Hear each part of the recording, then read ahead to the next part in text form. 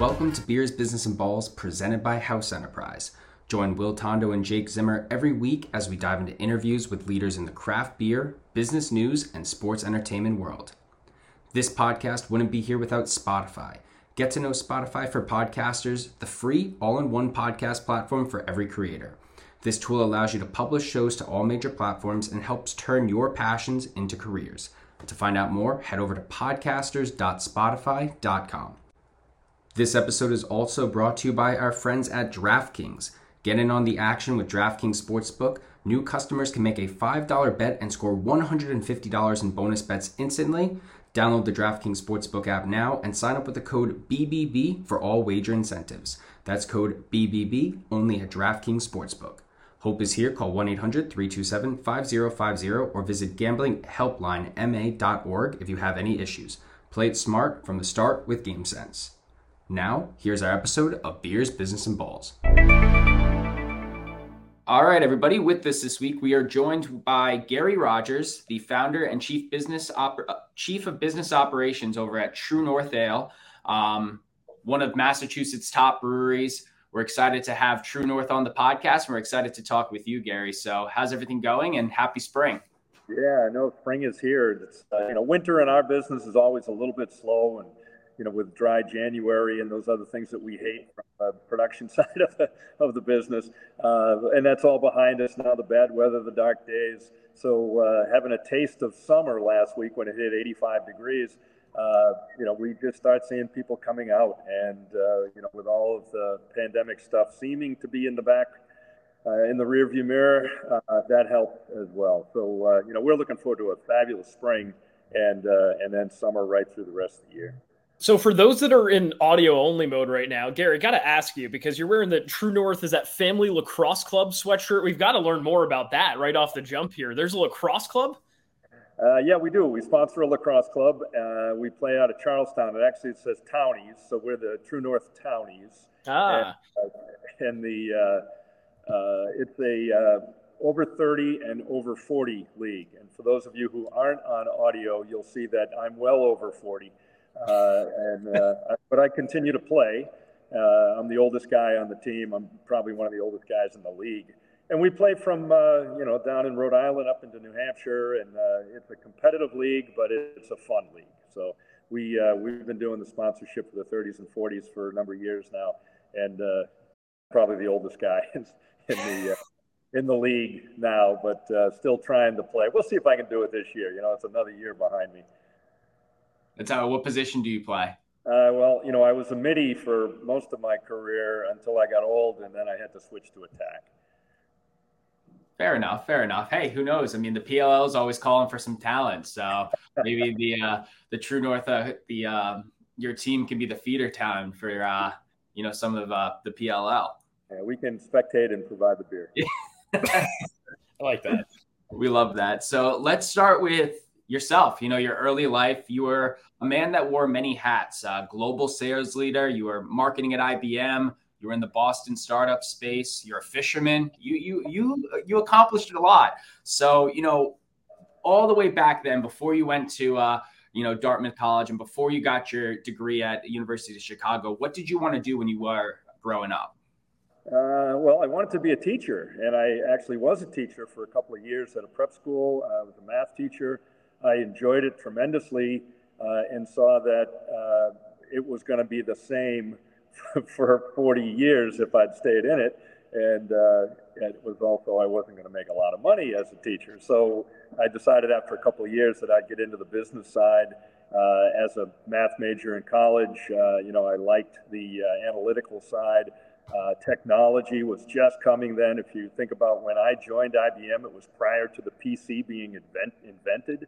So there was a tremendous ramp of fun things that were going to be happening when I entered the business world then in technology. And that's what I stayed in until I was fortunate enough because of hitting some home runs with some companies and startups that just took off, and that I was able to retire at a fairly young age, and had a hell of a lot of fun. So 10 years of retirement where my wife and I were just traveling the world and doing great things. That changed, however, when my son got out of college and went to work in the brewing industry. Now, I'd been a home brewer since 1983. And he was born a few years later. He grew up with me homebrewing. But he decided that he would get into the brewing industry.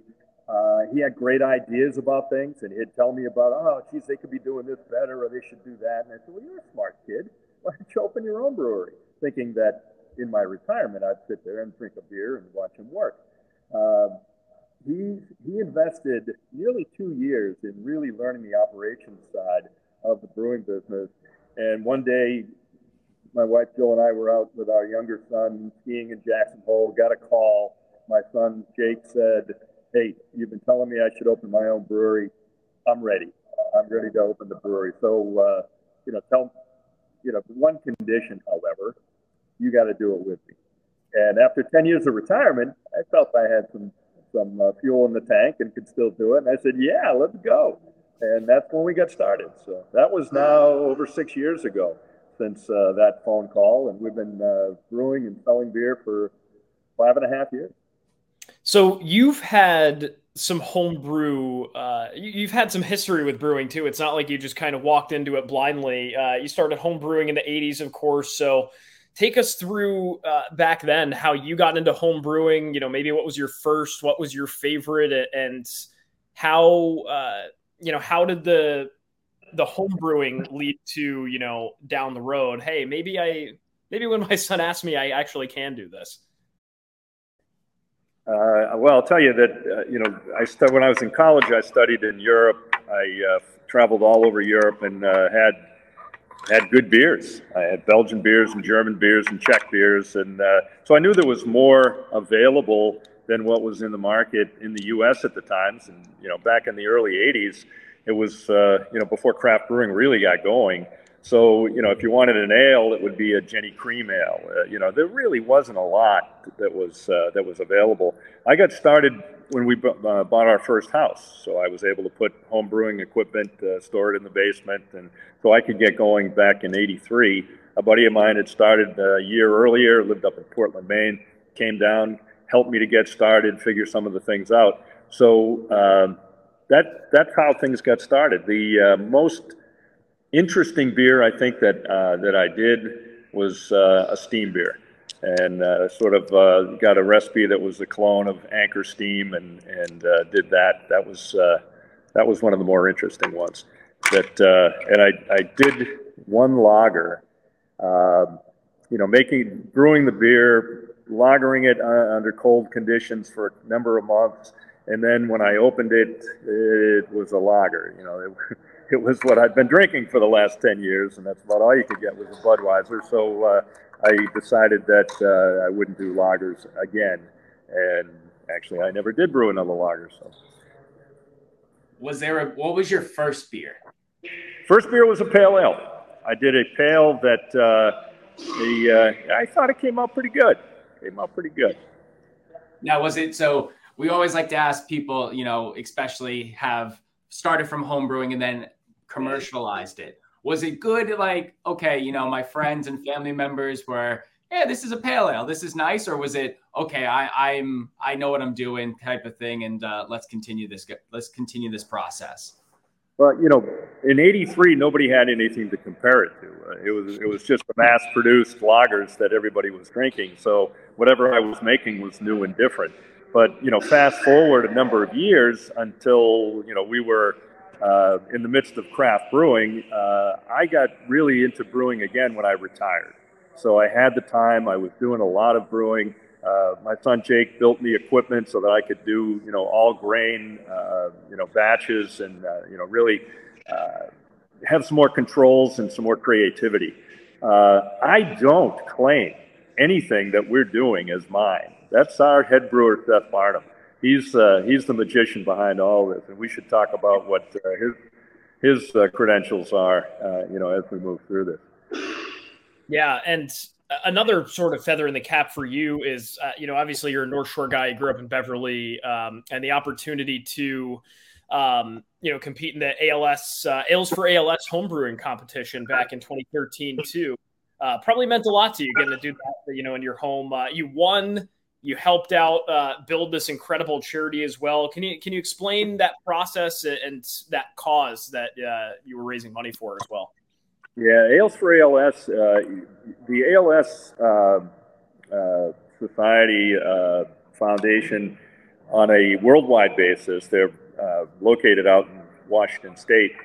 They adopted craft brewing and years ago as a methodology for raising awareness and raising money for the charity, for the research work that they do.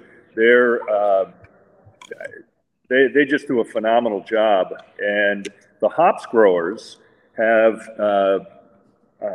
teamed with the foundation to offer a hops blend, and we should talk about that for the commercial brewers, but also going out for the home brewers and doing competitions all across the country and around the world. So the reason that I got involved in that is an unfortunate one. My brother-in-law has ALS. Fortunately for him, it's been a slow progression, and it's been more than 10 years since he was diagnosed. And my wife's college roommate's husband had ALS diagnosis about the same time, back in the 2012 timeframe. He was not so fortunate, and he passed fairly quickly. The beer that I brewed for that competition, where I was a double IPA that I called Iron Horse, named after Lou Gehrig. Iron Horse Double E Double IPA, and the double E was Ed and Eric, my brother-in-law and our friend, and it was pretty good beer. And I got to go and brew it at the Cape Ann Brewing Company in Gloucester, Massachusetts. So we did a 20-barrel batch of that. It was on tap at their tap room. It went to a number of restaurants in the area, and I was pretty happy with it. So that connection with ALS has remained, certainly because of our brother-in-law, and we continue to do ALS beers in each year. In fact, we'll have one coming up in the next month or so. That's awesome. That's just, out of all the accomplishments you've had in your career, that's got to be one that definitely sits close to home and special for you. Absolutely. We'll have, many people know Pete Frates, who started the Ice Bucket Challenge. He's from my hometown, Beverly, which is only 10 miles from here. We've worked with the Frates family. In fact, Andrew Frates, his brother, was just here at the tap room last week. So, we're close to the family. We're doing a lot of work to continue to support both ALS research, but also patient care for people who are afflicted. That's awesome. That's beautiful to hear. So let's transition to this True North, your endeavor now. So you mentioned that your son was in the industry. You retired and said, hey, this business comes, let's do this business. But I want to talk about the first challenge you had with this business, and that was the name. So, based on your website, you were mentioning that there was a distillery in Michigan. There were some patent issues. So I'd love for you to walk us through how you found this name True North and the inspiration behind it, and then how you overcame all of the legality issues and the connections that you made to, of course, keep the name True North Ale Company. Yeah, that was an early challenge. Jake came up with the name. He was looking for, a name that had some substance to it, some strength. And True North works for us for a variety of reasons. And you go right through it. The integrity of the business that we were looking to run, the true part. Obviously, we're in the north part of the country. We're on the North Shore of Boston. And then True North, which is, the reading on a compass.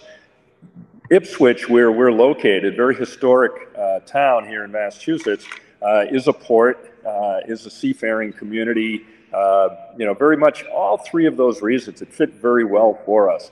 So we put the name in to the U.S. Patent and Trademark Office, and it was rejected because there was a distillery in Michigan that had a line of vodkas that they called True North, and they felt it'd be confusion in the market if there was True North Ale Company and a Michigan distillery with True North vodka line. And we're thinking, what? You got to be kidding me. A fraternity brother of mine, a patent attorney, I told him the story, and he said, there's a way around that. If you and the other company, the distillery in Michigan, go together to the Patent and Trademark Office and say, we're okay with this. We don't believe that either of us will be hurt, and we don't think the consumer will either. Here are the reasons. They said the Patent and Trademark Office will likely go along with what you say. And we didn't know this distillery at all. However, another fraternity brother of mine, who was our founding CFO here at True North Ales, another retired guy who was a banker in his real career. So I said to Rory, all right, Rory, you're from Michigan. Why don't you reach out to this guy from Michigan and see if you can, get some karma going and have him agree to do this with us. So Rory took it upon himself, contacted the guy, was out there in the summertime, went to his place, and he agreed. We got it done. No money changed hands. He was very magnanimous about it. He said, we'll support you on this. We went back to the trademark office and got the name. So that was... We were already looking at other names, and my son was adamant that we were going to get this done, and we did. So it was thanks to Rory and thanks to the folks out at the distillery, Granite Traverse Distillery.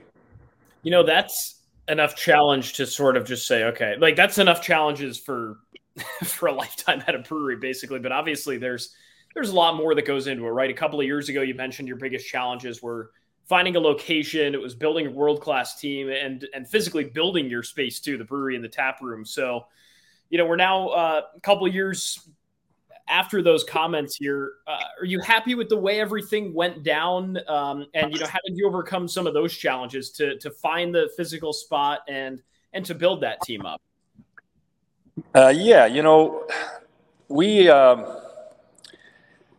We went through, I think probably everybody has done this, going through the building process of it taking a lot longer. When we started out, I was counseled that you can count on it taking a lot longer and costing a lot more money than what you budgeted. And that everybody was true on both facts. And taking that into account, I budgeted a lot more time and a lot more money, and then went beyond those things. So we eventually did get there. That was in 2017. Now with COVID and what's been going on, for the last few years, everybody was thrown more curveballs during that time. So I look back at what we had to go through in building up the place in 2016 and 17 compared to COVID, and that was actually pretty easy. So it's now on the other side of 2.5, 3 years of the COVID challenges that we're starting to see some runway ahead again. And to that point too, some of the challenges now, as True North is established, and I'd argue one of the better known beer brands for Massachusetts, what do you foresee these next couple of years looking like as far as challenges growing and maintaining? So the interesting thing with COVID, every little brewery, and when we put our business plan together, I think there were 48 breweries in Massachusetts. Now I think there are 248 breweries in Mass. So what happened with the proliferation of smaller startup breweries, COVID hit, and they had to survive. And nobody was coming to the tap room because the tap rooms were closed. So they started putting beer in cans. And we saw the mobile canning guys coming in, and suddenly you see on store shelves, competing for store shelf position, a whole bunch more breweries. Also at that time, the people who used to make pilgrimages up to Vermont to get some of the great Vermont beers, they weren't going across state lines, and the Vermont guys were dying. So suddenly we saw beers that you could only get at the brewery showing up on store shelves in Massachusetts, because you got to go where the people are. So the Vermont guys got distribution rights and started pushing their beers down onto store shelves in Mass. And in both cases, here we are 3 years later, it's continuing. So we have a lot more competition with more breweries coming in, and also more breweries putting beer on store shelves than certainly would have been the case without COVID. So that's a challenge that we're all facing, where there's only so many consumers out there who are drinking beer. You've got the other challenges that come from, the fads that come up of hard seltzer and RTDs, and that also vies for consumer attention and for store shelf space. It's been an interesting ride for the last few years with all the changes that we've seen. And what does your day-to-day look like, with your background? Obviously, you come from that sales and marketing leadership experiences. Is that some of the work that you do at True North? Like, what is your role with the company? Yeah, so, I was the sales guy in the first year or two, and going out and making all the calls on the bar managers and the store managers. But currently we have a sales team. We've got 3 sales guys and a director of sales. We're in 3 states, so we're here in Massachusetts, New Hampshire, and Rhode Island. So that team is out there humping it, working with our distributors in the 3 states to make things happen. So I get involved and help out on the sales side as I'm needed or as I can add value. Most of my day-to-day work is sort of thinking strategically. Where are we going to take this? Where are we going to go next? Our tap room, and I'm sitting here in our event space, and this event space, we've had weddings in here with 120 people sitting down to dinner with a dance floor. I mean, it's a big space, and we can do a lot with it, and we plan to do a lot more with it. The patios that we have, the tap room environment that we have, I think we need to replicate that somewhere else in the state. It will certainly help with brand building. It will help us certainly with what we're doing here if we did it somewhere else. It would make our brand more recognizable wherever we open up a tap room. And I think that would help quite a bit. So the 1-2 punch of the distribution business, both on-prem and off-prem, as well as the tap room business, is how we're going to continue to work to expand. And the geography, we're not looking to be in 15 states. What we'd like to do is further penetrate the markets that we're in and become better known and more accepted in these markets, rather than just try to be an inch deep and a mile wide and go to all the way down the eastern seaboard or something. Right. It makes sense, and it's a perfect transition to the product too. So what is on tap, right? We spent a lot of time talking about the business, but the actual product, when a consumer walks into True North as far as the tap room goes, or maybe they see it on the menu at Yard House in Linfield or something like that, what should a consumer expect from True North beer? Well, I think what you're going to find is a broad, diverse offering. Seth Barnum, I mentioned earlier, our head brewer, he has brewing certificates from Siebel and Domans in Munich, Germany. He loves brewing German lagers. He's an amazing brewer of IPAs, the sours, fruited sours that he's been doing. So if you come in and you see that we've got 20 beers on tap, you're going to find several IPAs, both the Hazy Juicy New England as well as our new American IPA, Straight Up. You'll see multiple sours. We typically have 3 or 4 sours going. We've got multiple German lagers right now. We've got a year-round Helles. We've got a Doppelbock on right now. We've got a Pils on right now. So it's not like many places where you go in and you can, choose from the 10 IPAs that they've got and maybe a stout.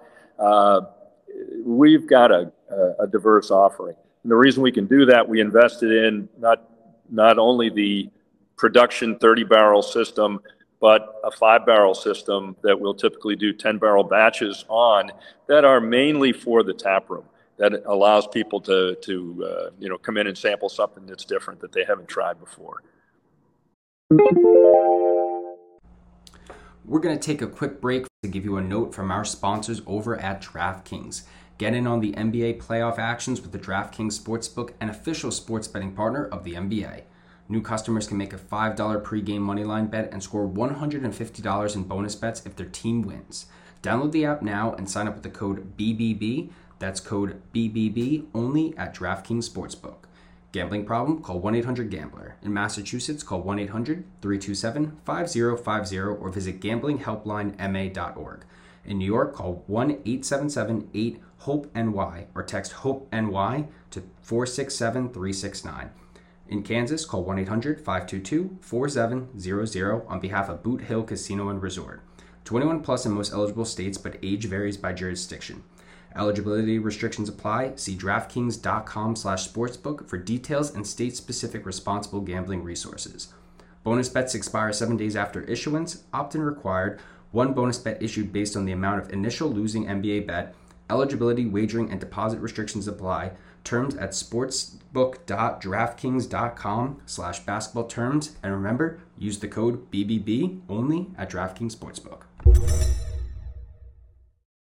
And your beer, I mean, safe to say it's award-winning. I mean, it is award-winning. You have clean sweeped in a bunch of different categories. The Belgian Blonder, you have the gold medal for the best craft beer awards, gold award in the World Beer Cup in 2018, gold medals for the North America Brewers Association competition in 19 and 22.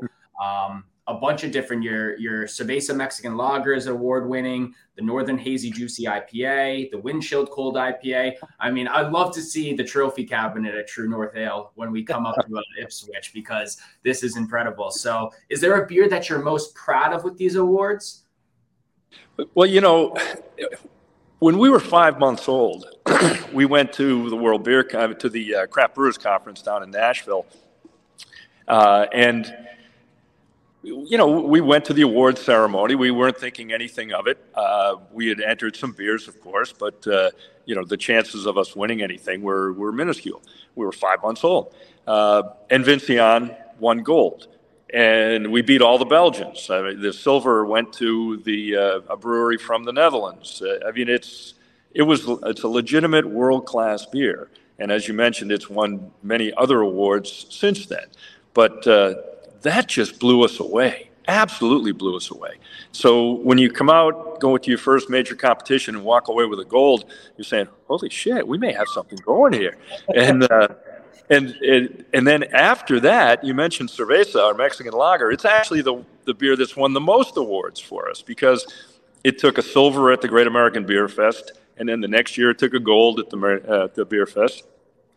I mean, they're only really, and I don't want to insult anybody, but the two competitions that really matter in the world of brewing are the World Beer Cup and the Great American Beer Fest. The others, Seth enters because he knows the judges are very good and capable. The feedback that he gets is going to be valuable to him, and being compared by those judges to, other beers that he knows are very, very good, and then beating them is what he wants to do. So we enter the other competitions, North American Brewers Association, Best of Craft Beer Awards, and that's about it. Those are the four that we do. The first two, that's all about prestige, and the second two, it's really about learning. And is there a beer that surprised you the most of, you entered into some competitions or got some feedback from consumers that you were like, yeah, this is going to be a solid beer, but it turned out to be a fan favorite? Well, I can't say that it's Northern Haze. That's our flagship IPA, because that came out and just took off. I mean, it really hit. That's the one that took bronze at the Great American Beer Fest. Probably the thing that struck us was the winning for our cucumber key lime sour that we put into competition 2 summers ago. And, the sour categories are pretty tough. There are some specialists, some breweries that specialize in those sours. And, Seth wanted to just see how it would do and get some feedback, and it meddled. So, since then, our sour program has really taken off. And we've got dedicated tap lines at many restaurants in the region now that just rotate our sours, and we bring out new sours every couple of months. So the one that we just packaged this morning was a strawberry rhubarb sour. So creative things, fun things, and a bit of a different drinking audience than the typical IPAs. And as far as the favorite beers, right? There's some fan favorites. There's obviously the ones that you're most proud of and the awards and stuff. But is there a beer that amongst your family is the favorite, right? Like, inside the founding group, is there something that, you all collectively know, like, hey, that's a really good beer. We're going to reach for that. I'd have to say it's our Munich Helles. Seth makes amazing German beers. My wife and I were over at Oktoberfest 2 years ago, and I would drink a Fest beer, a liter of Fest beer, and it's a little bit maltier, a little bit heavier, and then the next one I'd have a Helles, and then I'd have another Helles. And I found that the Helles is just so clean and drinkable. Seth started doing the Helles, I think it was in our first or toward the end of our first year that he did our Helles, and it's now a year-round offering, and it's got a great name that the guys in production, came up with back, several years ago. It's called Holy Schnitt, and so if you know what a Schnitt is, if you go to a beer hall in Germany, it's the end of the night. You don't really want another full beer. You go to the bartender and say, just give me a Schnitt. And he'll give you a half pour. Charge you accordingly, and so it's a pun, but it also works. Love that. And in all of your travels to Europe, the multiple times throughout your life, was there any breweries or beer brands that really stuck out to you that made you admire those Eastern European style beers? Well, we talked about Vinciane, our Belgian blonde. Vinciane the name came from a real person, a friend of ours, whose name Vinciane. We met when we were living in Europe, and my son Jake and his brother Grant were in grade school. Vinciane was the mom of three of the other students, and she's Belgian and blonde. And she became a very good friend. And so when we named our Belgian blonde, it was easy. We're going to call it Vinciane. We went over, Jill and I did, to visit with Vinciane and Guy, and spent a week pretty much going from brewery to brewery. And I'll tell you, there are some amazing breweries in Belgium. The one that struck me the most was in Bruges.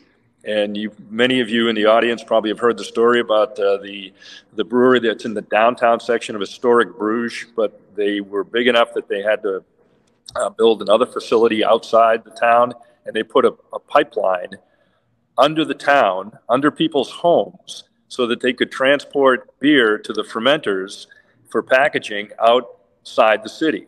And if it went under your home, you got a kit essentially for a beer a day for the rest of your life, because they had to come under your property and put the pipeline through. So people could walk over to the brewery and have a beer. So that kind of thing impresses the heck out of me. I mean, not bad. I guess True North should start making some pipelines, and we buy steak up in Ipswich, right? Get a beer a day for the rest of our lives. That would be a pretty sweet gig. It'd be worth it. Yeah. So, are there any other beers that in your whole Rolodex over the past couple of years that you thought were going to be successful and weren't? Or are there any beers that you haven't made yet and you would like to, add that to your portfolio? Well, you mentioned Windchill taking an award very recently. That is a cold IPA that was done the first time. We were the first brewery in Massachusetts ever to do a cold IPA back 2 years ago, a year and a half ago. And it just, it's uses lager yeast, but it's an IPA. And I'd say, well, why isn't it an IPL? And, that it's a marketing thing as far as I'm concerned. And you are fermenting at the higher range of the lager yeast for this cold IPA. But to me, it's still an IPL. But I would say that I don't know of a beer that didn't hit. I would say the IPL is one that surprised me in that it did hit as well as it did. And, because we did now I can't remember the style of IPA that was done back about 3.5 years ago. And we did one of those and it just didn't really take off. I'm losing it right now. Maybe you guys can help me. It was Brut IPA.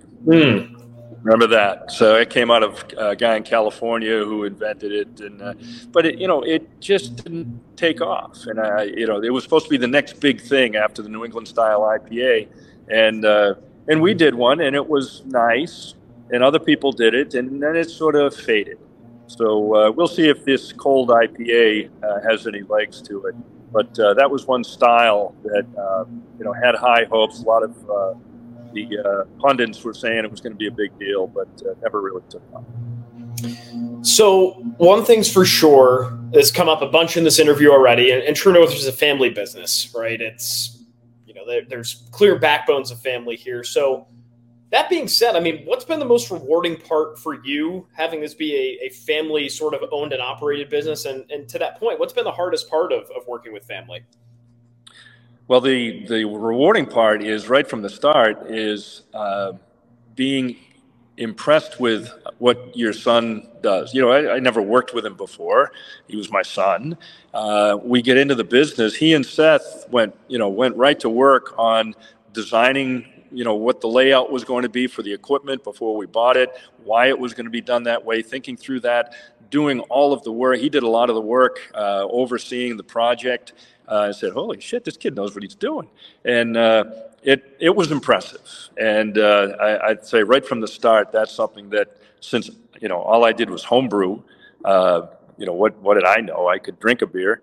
But, he and Seth got together and really got things going during 2017 and got us in business at the end of 2017. And, we haven't looked back. My wife had, did not want to be a part of this. That's, you and Jake, that's your thing. And that didn't last long. She got sucked in. She saw how much fun we were having. And now she is also working here full time. She does all of our merchandise, helps out with tap room, does a lot of the marketing stuff. And, so every day the three of us are working together. And then the extended family, I had mentioned my fraternity brother, our founding CFO, was with us for 5 years before he retired again and unfortunately passed away. But a big part of the family, Seth, Jake's known him. I've known him for a bunch of years before we started this. Right there, it's an important thing to be working with people who you really respect and doing it on a daily basis. So that's the rewarding part. The challenging part, every once in a while, better not say it because my wife will be all over me. But every once in a while you disagree, and if it was a different business, I could just overrule people. But can't do that as well here when you've got 40 years of marriage on you. That seems like a minor point, right? Comes back to the dinner table, and you're like, this is should have left it in the tap room, right? There you go. So we talked about your career in True North. Let's get to some of your personal life. So you're a big outdoors guy. I want to rank your favorite activities. So you got biking, hiking, skiing, motorcycle, fishing, and bird hunting. So what is the power ranking in the Gary Rogers world of your outdoor passions? It's the thing is that there's not a lot of overlap in some of those things as far as time of year. You can only hunt, for example, in the fall. The best time for hiking and mountain biking is when there's not snow on the ground. Best time for skiing is when there's snow on the ground. But I would say that the thing that I've really enjoyed the most, and didn't really take it up in any serious way until after I stopped running. I ran a couple of marathons and I ran lots of road races. But when I was giving up on the distance running, I got into cycling. And it is just so much fun. And we've been all over the world doing cycling trips in Germany, in Spain, in Tasmania. It's just a great way to see the various countries and get some exercise and have some fun. So I'd say that's probably right there on the top. But then again, going out to see my son, Grant, in Jackson Hole, where he's been living for the last 11 years, we just did that in March. Wow. You can't beat that when you're doing it. It's one of those, it's like hard to get on the plane to come back after that. It's like, ooh, man, I could just stay here for a bit. I'm not even a skier and I can appreciate that, Just the beauty of the area, the challenge of the terrain, being with your son and your wife, and just can't be beat. Are you new to motorcycling, or have you always been like a biker? I had a motorcycle when I was in high school, and then I didn't for many years. But as I was getting, into the retirement time, I bought a bike. My brother-in-law, who I mentioned earlier, had a similar bike, and we've done some amazing adventures. We've motorcycled to the Copper Canyon in Mexico. We've gone up to the Yukon. We had to fly and then rent bikes in New Zealand. So I really enjoy getting out in a motorcycle. You've hit all the boxes. That's pretty awesome. And then, of course, being a North Shore guy, you live and die Boston sports. So obviously this is a pretty perfect timing. You got the Celtics and Bees right now in the playoffs. It's championship or bust for both teams in your eyes, right? It has to be. And, this is an odd week for me. I went to the Bruins game Monday night. I went to the Red Sox game Wednesday night. I'm tired just by going to these games. I'm not playing them, but the Bruins look great, and then I didn't see them look bad because I was at the Sox game. Celtics and Bruins both tonight. After the seasons that they both had, especially the Bruins, it would be a big disappointment if they didn't go run the table on this thing. But I tell you, 82 games of fun with the Bruins this year. It's just so much fun to participate in that as a spectator and see what these guys are doing. Yeah, I'm a big time Boston fan. I think the Bruins needed to get punched in the face the other night, though. They just needed that. That was the worst game I've ever seen of any sport. That was bad. They did get punched in the face, and I think they realized it. We'll see what happens tonight. I hope so. Florida is it's hockey. It's one of those things where the Bruins, yes, incredible season, but it's a 7-game slate and it can go either way. But you mentioned the Red Sox as well. We're Yankee fans. Sorry. Cards on the table. Yeah. Cards on the table. We're not going to insult anybody or make fun of anybody, and it's still early on. But what do the Red Sox need for you to at least consider it a successful season? It's not going to be a successful season. That was what we were hoping you'd say, but so thank you. There's just a lack of talent and depth. I went with a buddy of mine on Wednesday, and he's a big baseball guy, and we were, talking about what the potential is. And I said, well, hey, don't forget, when they changed. Remember Morgan Magic when Joe Morgan took over the team and after the All-Star break and took them to the World Series. That ain't going to happen. It's not. They're not going to change managers because they've got a good one. What they need to do is get some talent. Hey, I liked Adam Duvall. He was off to a great start, and then he's going to be out for the next couple months, which really sucks. That was some big wind out of their sail. Yeah, and as I say, no depth behind them. They had to move their shortstop to play center field. But then again, that shortstop made an error a game up until that point. So I mean, they're just not very good. Yeah. But I'm not going to become a Yankees fan, though. I won't.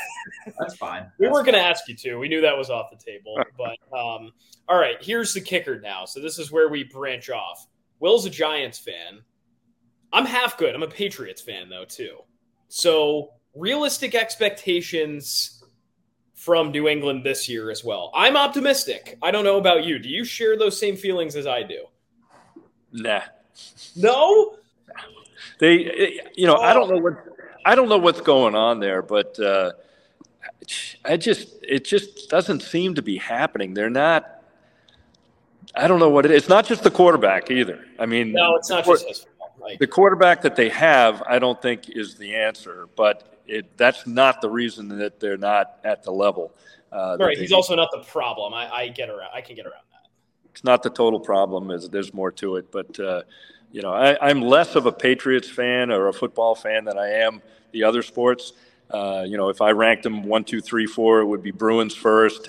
We used to always be the Red Sox. It used to always be the Celtics.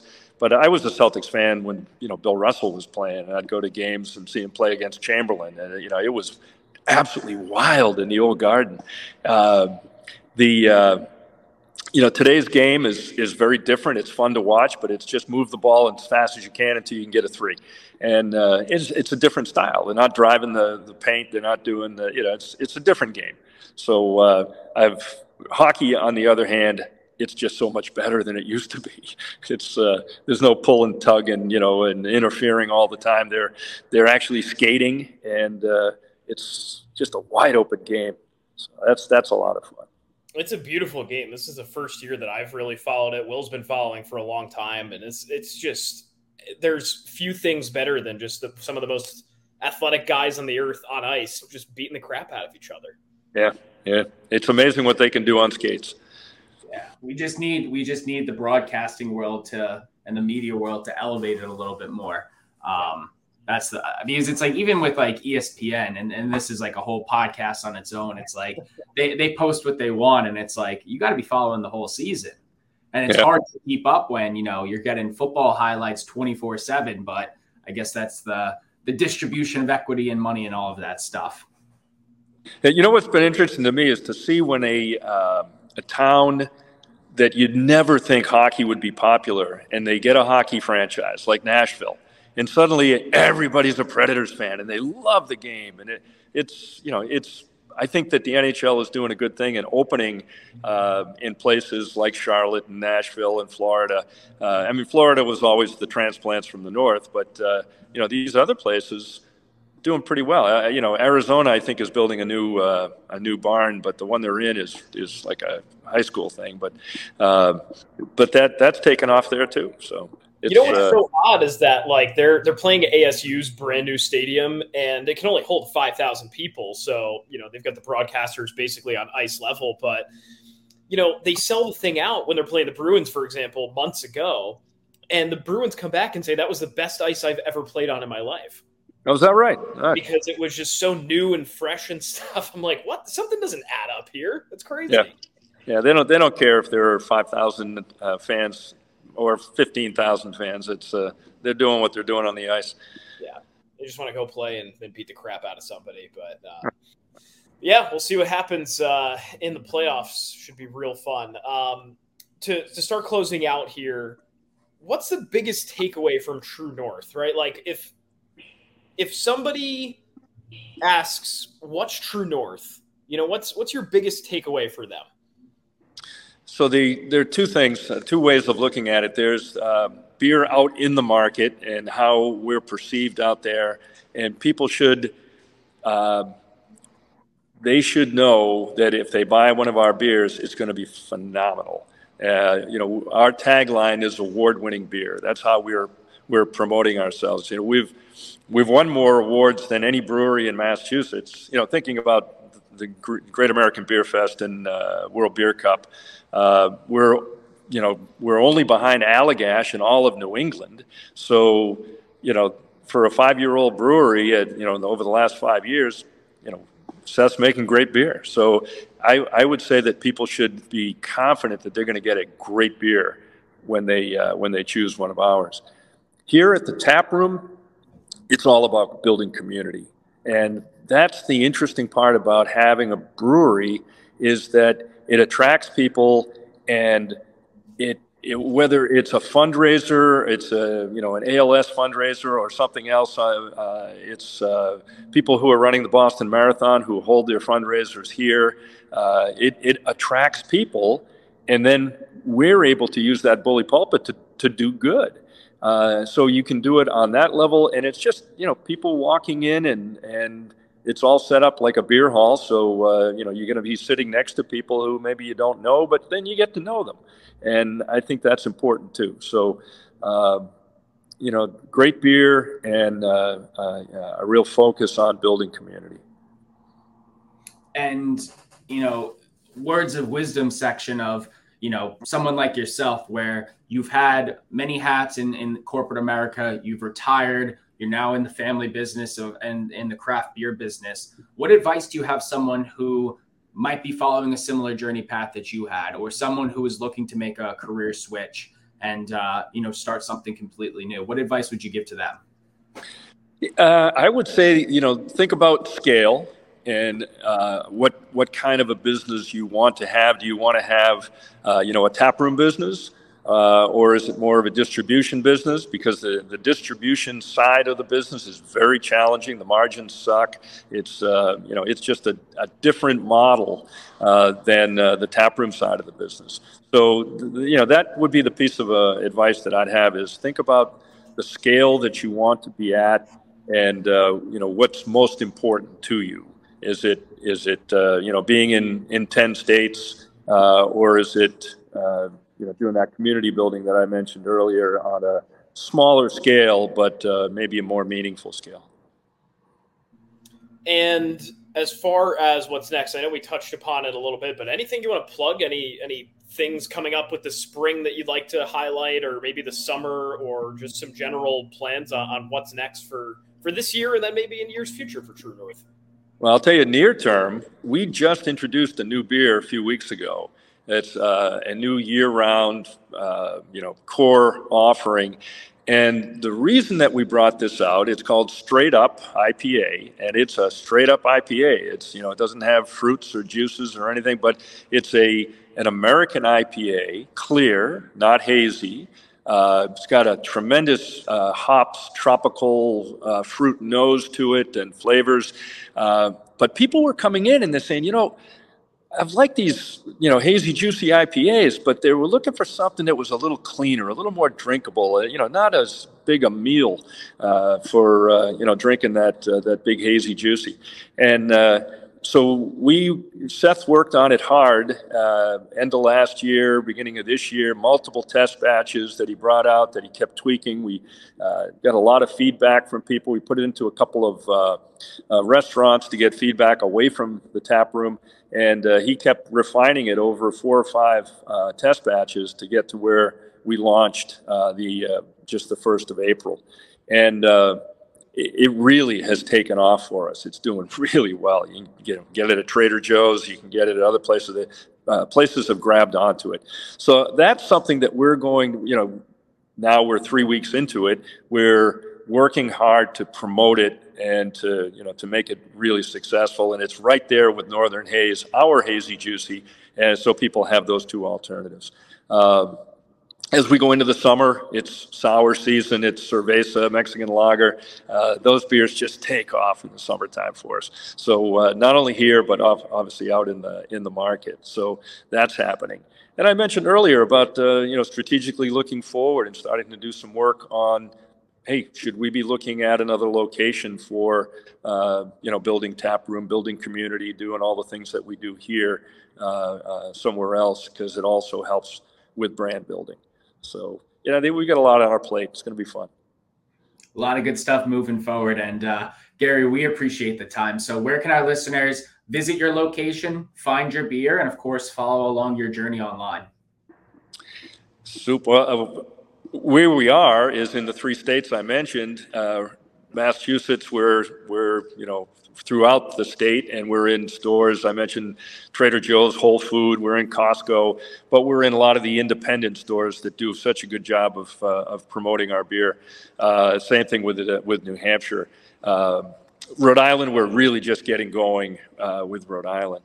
We're in, or have been in 13 or 1,400 bars and restaurants. Of course, you get rotated a lot, but you can find our beer on tap. You can try something. Once people try the liquid, then when they go into the store, they know what they're looking for, and that helps us a lot with our on-premise and off-premise strategy for sales. So that's where we're found, and then of course everyone's at www.truenorthales.com. Love it. Gary Rogers, thank you so much for coming on. We're looking forward to having a couple True North pints sometime soon. Come up and see us. Not that far. Absolutely. We'll be there. So thank you again, and good luck with everything. All right. Hey, thank you, guys. Thanks for listening. Remember to hit the follow button on Spotify and leave us a review on Apple Podcast. Join the conversation on Twitter and Instagram, and check out house-enterprise.com for all of our content.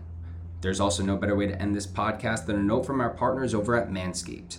What guy or girl wouldn't want the right tools for the job? Head over to manscaped.com/house or use the code HOUSE at checkout for 20% off and free shipping on your orders. See you next time, and remember, the house always wins.